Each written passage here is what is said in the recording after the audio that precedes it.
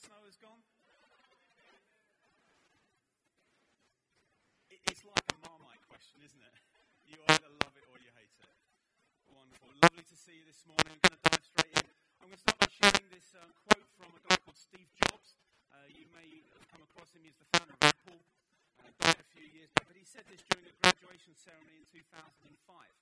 He says, "Your time is limited, so don't waste it living someone else's life." That's wise. Your time is limited, don't waste it living someone else's life.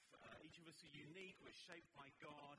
I believe He has incredible purposes for our lives, and we're shaped for more. God always has more because that's His nature. He is abundant, He is expansive, He is creative. There is always more. And so if you're a Christian, if you're a follower of Jesus, and what we've been thinking about these last couple of weeks is that we are shaped for more. If you're here this morning and you say, "I'm not yet a follower of Jesus," delighted that you're here. And I hope that as we share some stuff this morning, you'll hear about the more that God has for you, the life that He has for you. I mean, these ideas of being shaped by God, uniquely shaped, and this idea that He has more that are at the heart of the series that we're tracking through. And we've cunningly called it Shaped for More. Shaped for More. And so the word shape is a play on words for us. It is a helpful acronym, and we're working through that in this series. So the S stands for spiritual gifts. We looked at that last Sunday. And then H for heart, A for abilities, P for personality, and E for our experience. And so we're continuing the series this morning by thinking about heart, by thinking about passion. You know, there's probably a whole lot of things that you care about, that you would say that you are passionate about. You might be passionate about your spouse. In fact, if you are married, I hope you are. If you have children, I hope you care about them. If you might have a hobby, you might be passionate about your football team. I am. I happen to be fortunate enough to support the best football team in London. There's some shade. Fulham Football Club is the best. Look, if any, best team in London. I know some of you support other teams, but, you know, enlightenment will come. Those kind of things are great, but there's something more.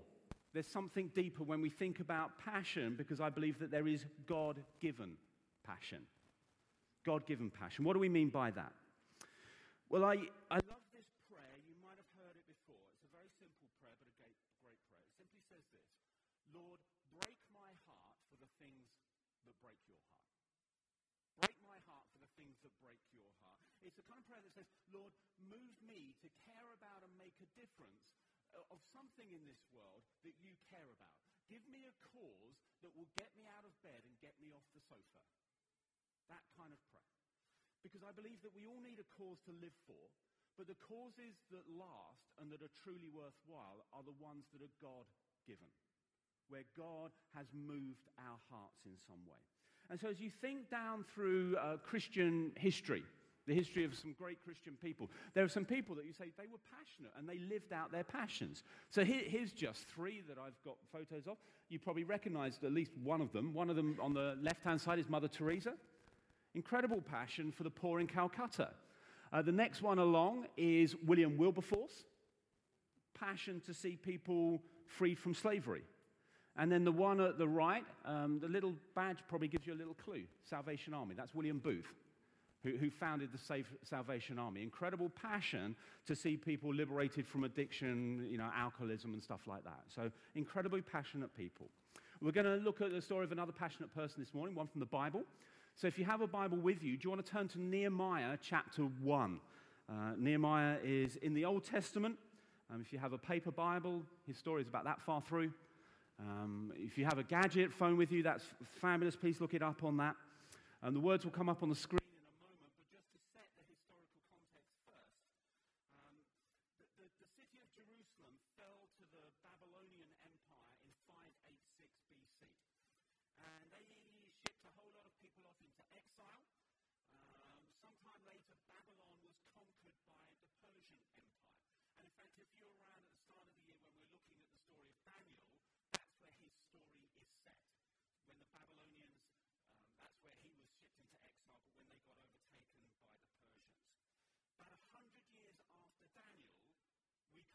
story of Nehemiah. And so Nehemiah, he has Jewish ancestry. He is living in exile. He's living in Persia, which is in modern-day Iran. And so I'm going to start by reading the first 4 verses of Nehemiah chapter 1. It says, "The words of Nehemiah, son of Hakaliah. In the month of Kislev, in the 20th year, while I was in the citadel of Susa, Hanani, one of my brothers, came from Judah with some other men. And I questioned them about the Jewish remnant that had survived the exile, and also about Jerusalem. They said to me, 'Those who survived the exile are back in the province and are in great trouble and disgrace. The wall of Jerusalem is broken down, and its gates have been burned with fire.'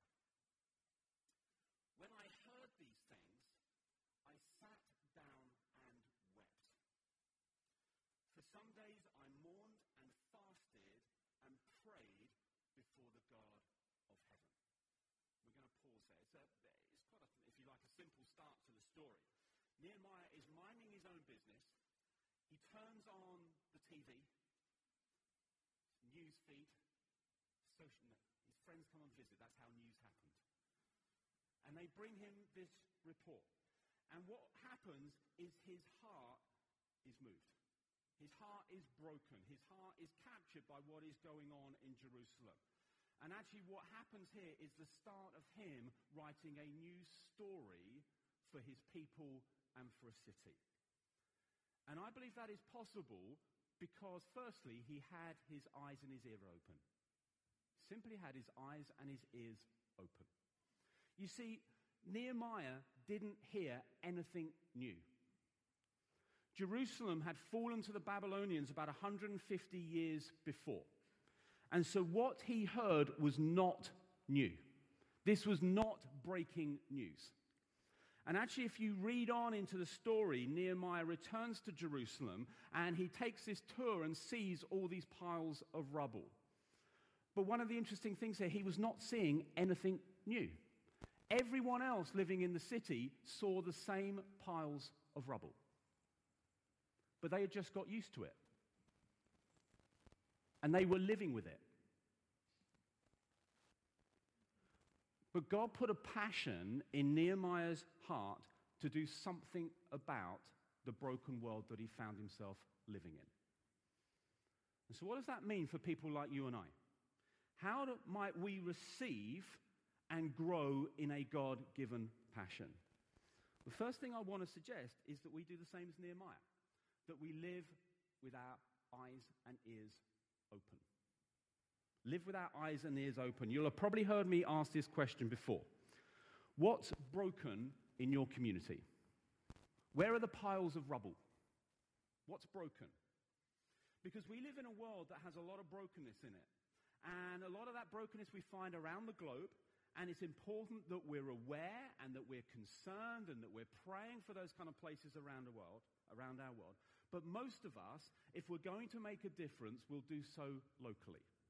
We'll do so in the communities where we live, where we work, where we hang out. So in those places, what's broken? Where are the piles of rubble?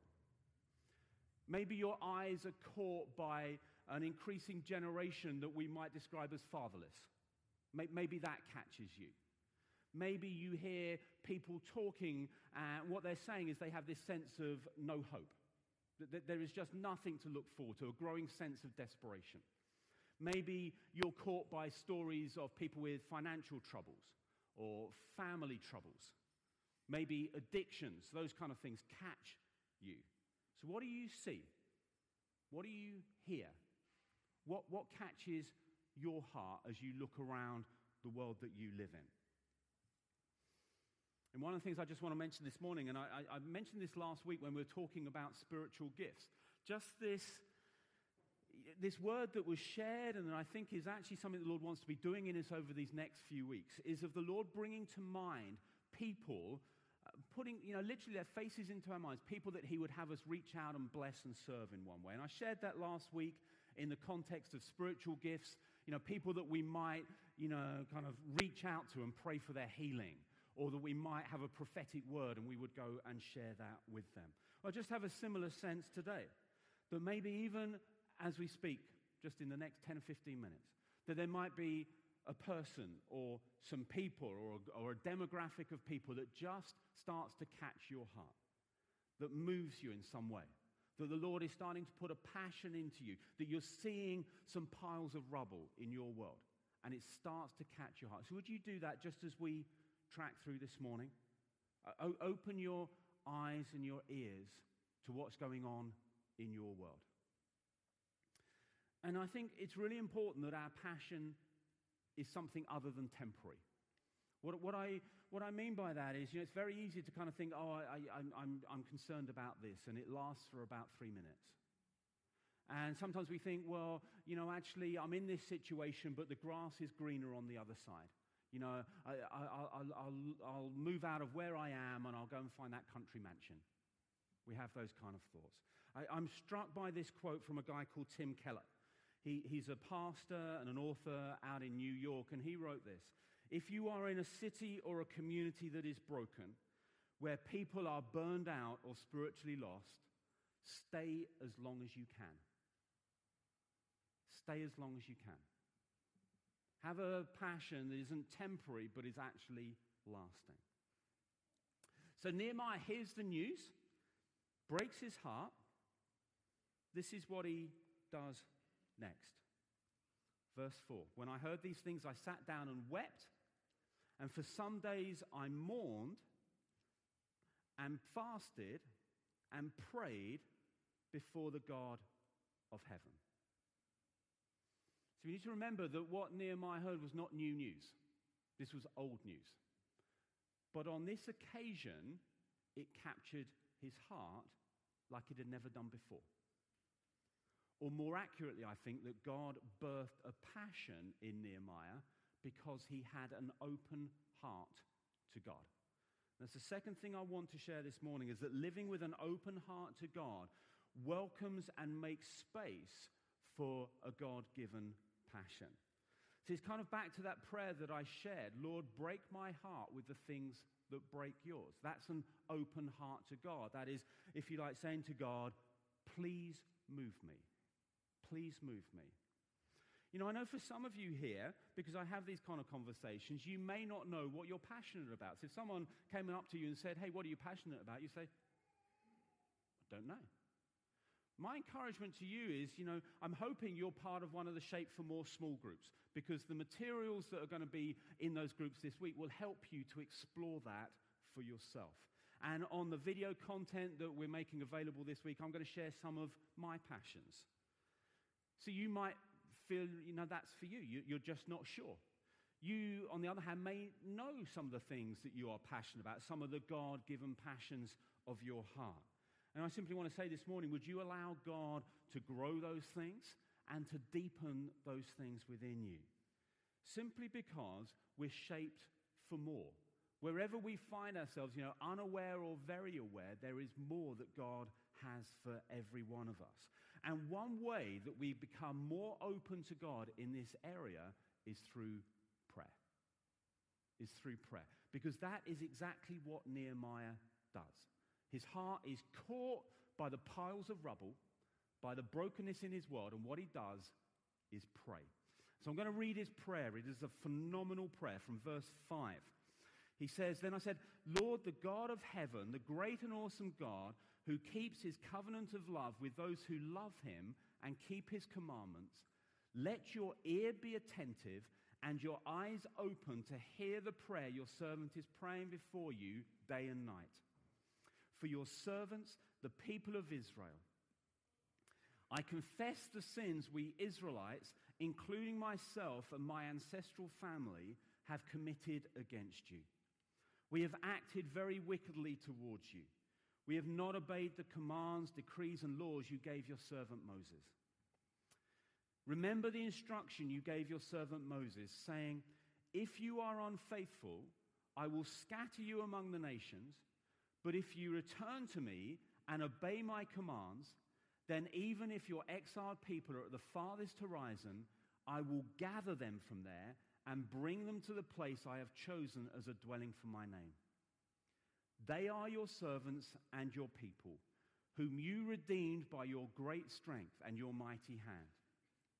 Lord, let your ear be attentive to the prayer of this your servant and to the prayer of your servants who delight in revering your name. Give your servant success today by granting him favor in the presence of this man. He's talking about his employer, the king.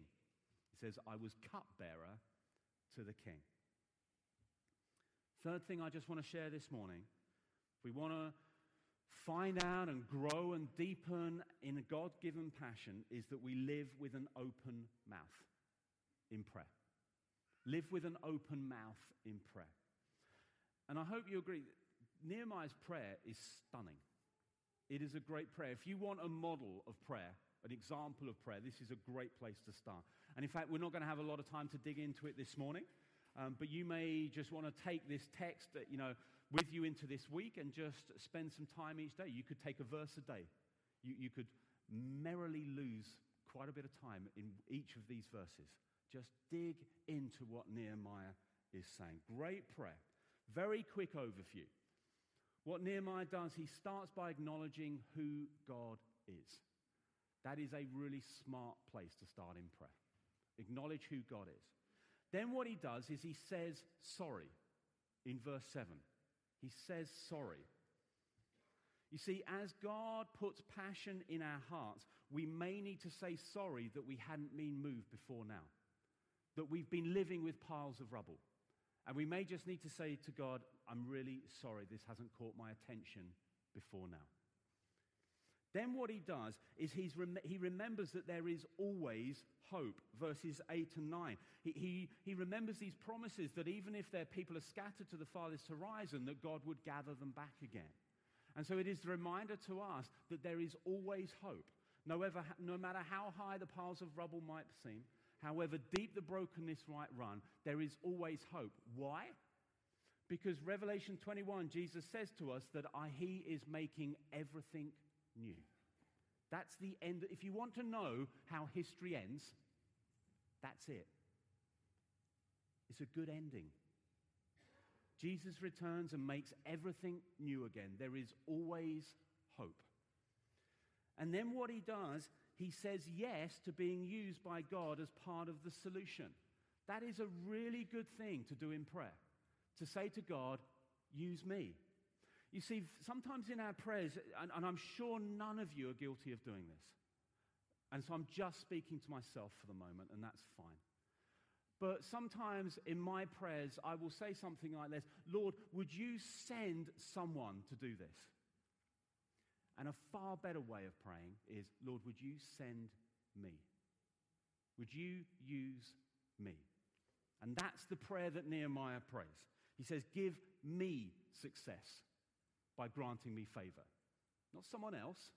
Would you give me success? Use me as part of this solution. You see, as we pray, something that happens is that God-given passion deepens in our lives, and we'll be given strategies for how we might move forward in those passions. And just while we're on this whole subject of prayer, I'm going to go off at a very slight tangent and just share some news with you this morning. Some of you will know a guy called Pete Gregg. If you did the prayer course at Riverside last year, you'll have seen Pete Gregg in your living room every week because he did the videos. He heads up 24/7 prayer movement. I'm delighted to say that we've invited Pete to come and spend a day with us, and he said yes. So Pete Gregg is coming to speak at the Gathering evening service on the 13th of May. So that's 6:30 in the evening. This is like, for weddings now you send out a save the date. This is your save the date moment. I would strongly encourage you to save the date because Pete is a fabulous speaker. He is inspirational. He is one of the best guys that I've listened to. So please do not miss out. Don't come to me on the 14th of May and say, Andy, did something happen great last night? Because I say yes, and I'm really sorry you weren't there.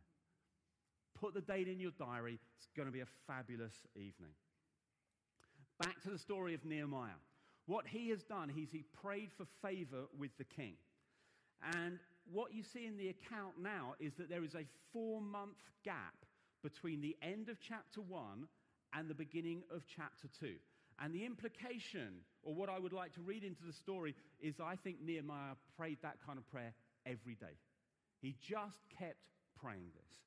And then we come into chapter 2, 4 months later, and one day he finds himself doing his job. He's the cupbearer to the king. He's doing the drinks. That's what he's doing.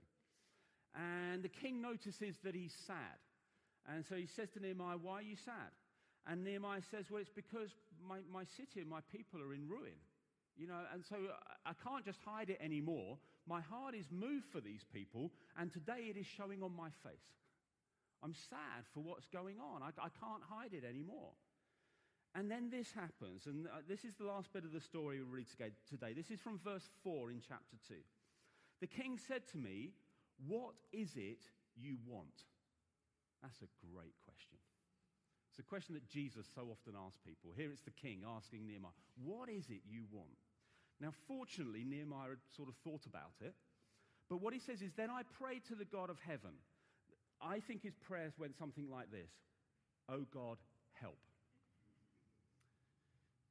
"Then I prayed to the God of heaven, and I answered the king, 'If it pleases the king, and if your servant has found favor in his sight, let him send me to the city in Judah where my ancestors are buried, so that I can rebuild it.' Then the king, with the queen sitting beside him, asked me, 'How long will your journey take? And when will you get back?' It pleased the king to send me, so I set a time. I also said to him, 'If it pleases the king, may I have letters to the governors of Trans-Euphrates, so that they will provide me safe conduct until I arrive in Judah? And may I have a letter to Asaph, keeper of the royal park, so that he will give me timber to make beams for the gates of the citadel by the temple, and for the city wall, and for the residence I will occupy?' And because the gracious hand of my God was on me, the king granted my requests." If you're an organized type of person, the story of Nehemiah is going to just warm your heart. What I want to share is that living with God-given passion has a cost. If we want to follow through on the things that God is putting into our hearts, it will require some of our time, our energy, our resources, and our money. Because there will be times when we need to receive God's provision. And there will be other times when we need to give generously. And do you know, receiving and giving require the same posture? Open hands. If you want to receive something and you want to give something, I would suggest you live with open hands. Same posture. It's the fourth thing I want to share. Last thing I'm going to share this morning is that if we want to grow and explore and walk out God-given passion, that we need to live with open hands. Live with open hands. Because it enables us to do that. It enables us to press in to God-given passion. See, for us as a church here at Riverside Vineyard, there are passions that God has put into our hearts. And here is just a few. We are passionate about children and young people having a great experience of church and finding relationship personally with Jesus Christ. We want the succeeding generation to be the generation that succeeds. We want our ceiling to be their floor. We want them to do incredibly well. We're passionate about that. We're passionate about growing disciples of Jesus Christ. Worshipping, Bible-believing, Spirit-empowered followers of Jesus. We are passionate about people in our communities coming to know that God loves them and that they can respond and say yes to His love and that they can receive His love. We're passionate about people being welcomed into a church community and people being welcomed back into a church community. We are passionate about compassion. We are passionate about serving the poor, the last, the least, and the lost. We are passionate about serving new communities with the good news of Jesus Christ. We are passionate about serving reasonable coffee and having the heating on, because that's welcome. We're passionate about these things and a bunch of other things. And so one of the things I want to say this morning is that I'm incredibly grateful to all those of you who serve, you giving your time and your energy, and you are being a part of working out those God-given passions that God has put into us as a church community. The other thing that I want to share is that pursuing God-given passion also needs resourcing. It needs financing. You know, we've always said in this church that ministry is expensive. Now, we don't often talk about money. We're well short of what Jesus did. If you read through the Gospels, 25% of Jesus' illustrations were about money. We're south of 25%. But it is a really important thing. It is a teaching that we take seriously because it is, I believe, the most tangible indicator of our personal discipleship. Giving indicates where our hearts are at. Our giving indicates how much we trust God and how thankful we are. It is a very tangible indicator of our discipleship. Now, I know, and I'm incredibly grateful for the many families across this church who give regularly. Thank you so much. You may have joined the church more recently, or you may have been here for some time, but you've not gotten around yet to start a habit of regularly giving. And I simply want to encourage you today to take a step forward. So you'll see on your seats around you this morning, we don't normally put these out, but there is this little leaflet entitled Giving to Riverside Vineyard Church. There's a number of them out on the seats this morning because we just wanted to make it as easy as possible if today is the day for you to take a step forward. It is very easy to complete and to set up regular giving by a mechanism called standing order. There are other ways to give. I think some of the details are in there, but that is often one of the easiest ways. It is the way that Bethan and I have always given to this church, and our pastoral staff team to continue to give regularly in that way. And then if you are a UK taxpayer, the declaration that enables us to claim tax back from the government is included in that leaflet as well. Last year we claimed back somewhere around about £90,000 in tax from the government at no cost to anyone who had given. That makes an enormous difference. You know, that is a lot of donuts and coffee. That is a lot of storehouse families that are given food and clothing. That is a lot of people that are visited in prison. That is a lot of children and youth that are being helped to find Jesus for themselves. And a bunch of other things, just because people had signed a piece of paper. So you may have started giving, but maybe you're not where you want to get to. Maybe you have a goal in mind of the proportion or the percentage that you want to get to, and you know you're not there yet, but you want to get there. And maybe you get the idea of tithing as a yardstick for generosity. You've made a start, but you know there are steps to go. Well, I want to encourage you this morning. Why don't you take another step today? Maybe God is nudging you forward. Maybe for others, you say, well, I'm already tithing. Maybe God is nudging you to exceed. I want to say to us all this morning that in this area, we can trust God. We can fundamentally and 100% trust God. The story of myself and Bethan's giving is this.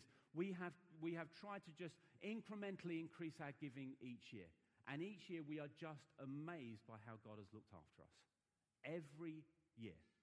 So trust God. You can trust Him in this area because I know that He will not let you down. So I wanted to share this today because of the reality that following God-given passion as a church community has costs. We've always said that doing ministry is expensive. And as God expands opportunities in front of us, as we see opportunities for the kingdom to advance, I simply don't want us to miss out. In fact, I want us to do the opposite. I want us to press in to the opportunities that God is opening up. There are some amazing opportunities ahead of us. We're going to share more about those in due course. But I want us to press into those things, to fully live out the passions that God has put into us as a church community. So that's as a church. Let me just come to land. Just talk about us individually just for a moment and then we'll pray. I believe that even this morning, the 4th of March, 2018, that there are passions that God is wanting to release into people's hearts today. And there are passions that He is wanting to deepen in people's hearts today. Maybe that picture of piles of rubble has caught your imagination this morning. You're saying, where are those piles of rubble in my community? What is broken down? What have I and others just lived with? so used to sin. And maybe today the Lord will just open your eyes and ears, open our eyes and ears. Now, to see those passions bear fruit will require time, it will require your energy, and it will require resources. But one of the things I know is that as we lean into God-given passion, we will see God at work. We will see lives transformed and the kingdom advance. So let me close just by sharing this. What is a great attitude? As we think about God-given passion, and you might be sat here thinking, yes, Lord, I want the things that you have been moving my heart with, I want to move into those things. I want to do really well in following those passions. What is a great attitude to have if that's you? Well, I would suggest this will take you a long way. This is a little quote from John Wimber, who founded the Vineyard family of churches, and he used to say this: I'm spare change in God's pocket, and he can spend me